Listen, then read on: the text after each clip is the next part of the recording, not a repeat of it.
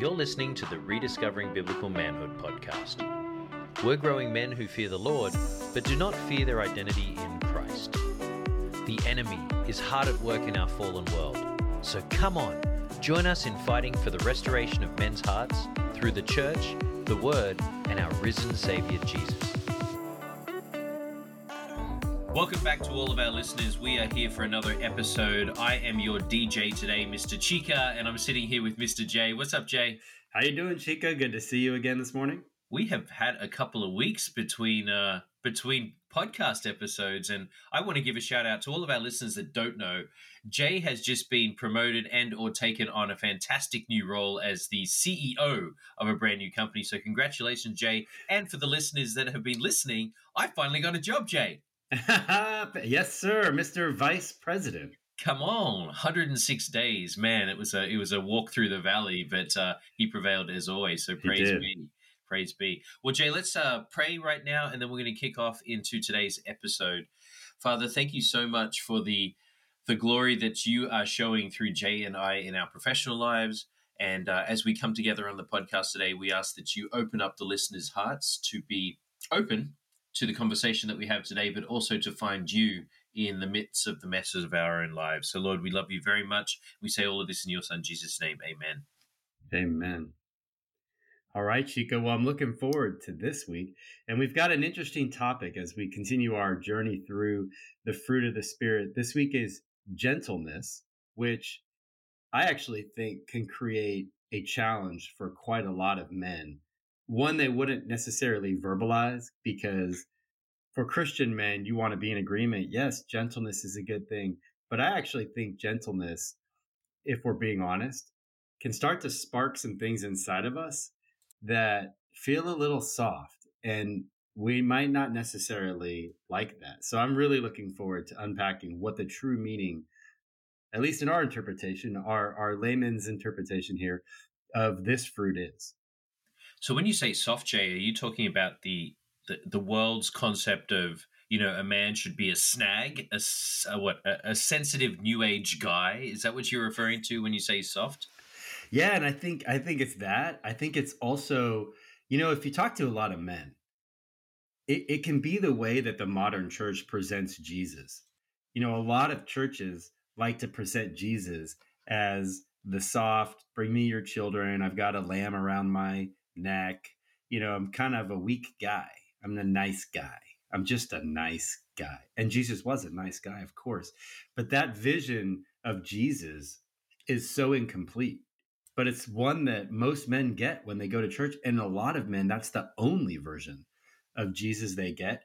And so it's hard for a lot of men to relate to that version of Jesus. I mean, when you think about it, we are inherently designed to be Bruce Willis in Die Hard. Like, the Lord is a warrior and the Lord is his name. Like, men are designed for battle and for strength and for a lot of other things. And, when little boys grow up, you don't have to teach most little boys to pick up anything that's in their vicinity and use it as a weapon as they play at war, because they're not playing, as John Eldridge says, they're training for their future.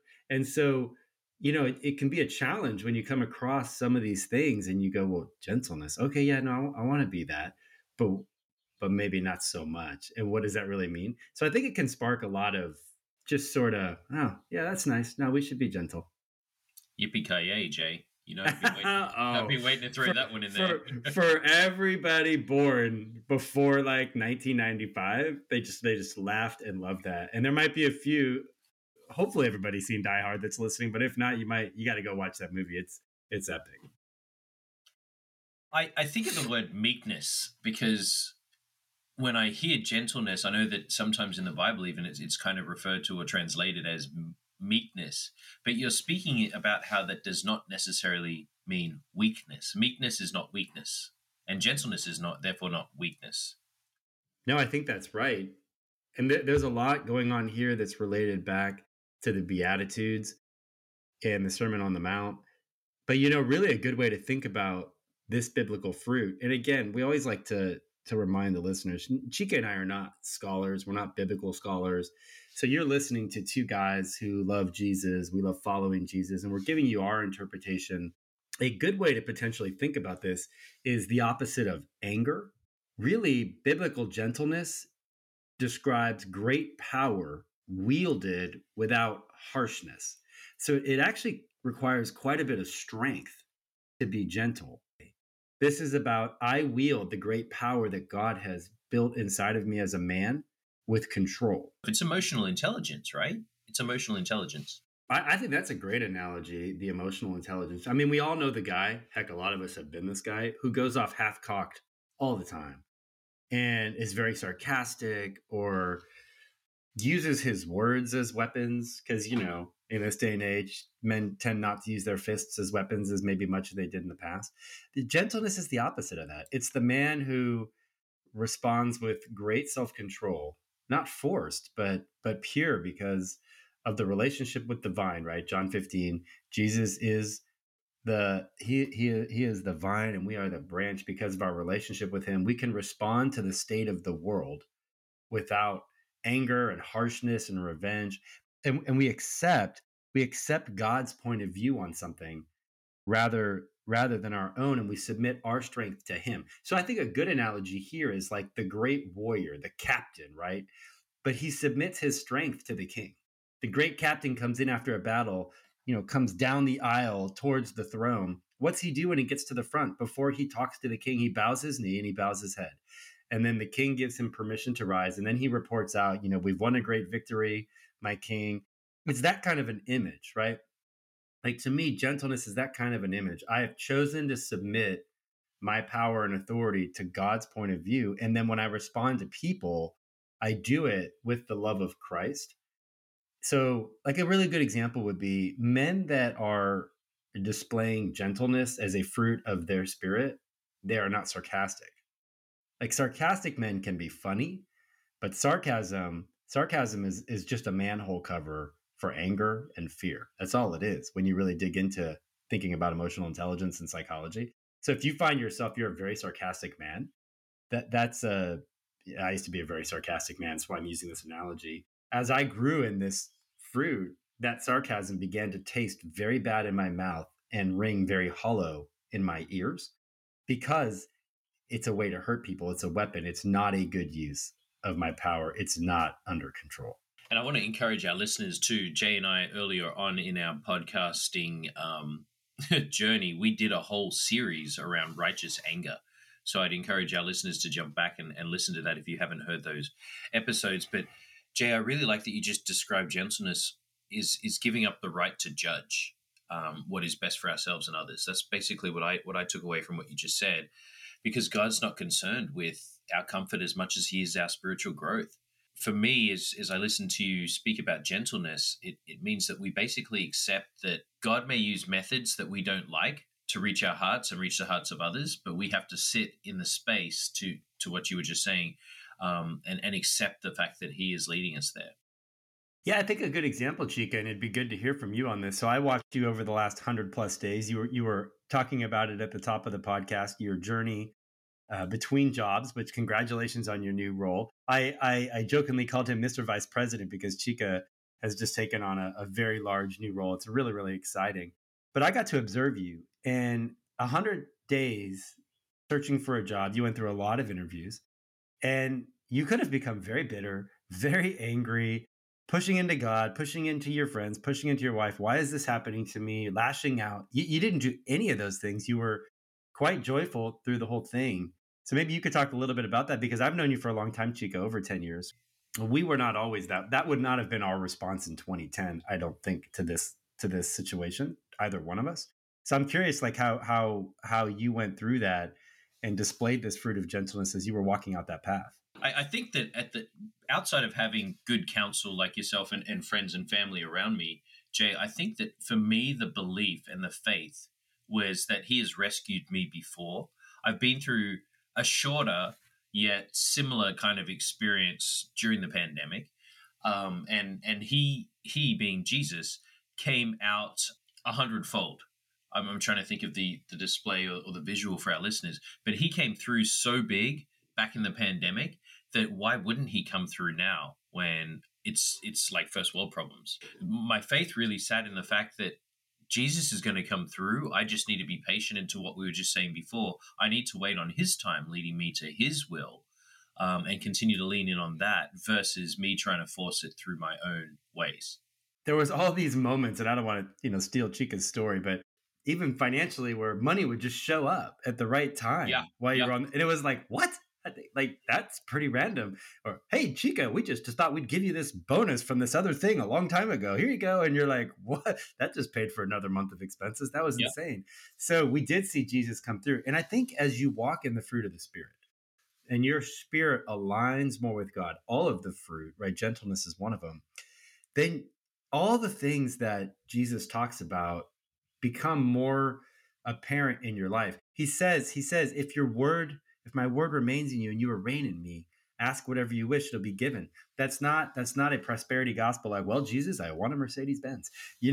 What Jesus is really saying there is, as you walk with me, the things you request will be in line with my spirit for you. And gentleness is a lot about that. As we submit our strength to God, we submit our will, our rights, and our authority to God, then we begin to take on more of his persona. One of the stories that I think highlights Jesus' gentleness is the woman caught in adultery. So we've talked about this story before, Chica, and it's an interesting story because you're always wondering, like, where's the guy? Like, he didn't get dragged before Jesus, but the Jewish authorities dragged this woman before Jesus. They've caught her in adultery, whatever that means. She's bleeding, she's bruised, they've slapped her around, they throw her down in front of Jesus. And what they're doing is they're trying to get Jesus, they're trying to trap him into displaying righteous anger against her, condemning her and seeing her stoned, maybe even to death. That's the outcome they want. And they think they've got him in a catch-22 here because he's a rabbi. So when they come to him, the appropriate response for him is to condemn her. That's the right response under the Jewish law at the time. And it's what's expected of a rabbi who's righteous. And Jesus doesn't do any of that. First of all, he's super calm, almost weirdly calm through the whole thing. He's like writing in the dirt with his finger. They're talking to him. He's not really looking at anybody. He's listening. They're like hammering him like, what say you, teacher? This is what she's done. What should we do to her? And he looks at them and he's like, yeah, okay. Yeah, we can stone her. You guys are right. Hey, those of you without any sin, go ahead. You guys throw the first rock and we'll get on with this party. And, it's the Bible says the oldest among them were the first to drop their stones. And they all start to walk away. And then, Jesus goes back to writing in the dirt. Like, I'm just fascinated by his entire attitude during this moment. And then he looks up again and it's just the woman sitting there. And Jesus is like, hey, where'd all your accusers go? And she's like, they left. Here again, you might expect Jesus to give her a lecture, right? And say, preach, so stop sinning and no more adultery. No, he's like, oh, they didn't condemn you? Well, I don't condemn you either. You're forgiven. Now listen, go forth. Don't sin anymore. Like, live a different life. It'll be better for you, right? And that's it. He's so gentle. So he doesn't walk away from truth. He doesn't ignore her sin. He forgives it. Now she's going to walk away from that completely transformed, at least most people, because of the massive amount of compassion she's been shown and all of those things. But nowhere in that story does Jesus display weakness. I mean, think about the kind of strength it takes to have a group of men staring you down with rocks in their hands, because the implied threat there is, if you don't say the right thing, Jesus, we're not just going to stone her. We're turning on you too. That's right. And so he stares all that down, and it's like his pulse doesn't even go up. A lot of strength in that. The gentle load of God, of Jesus.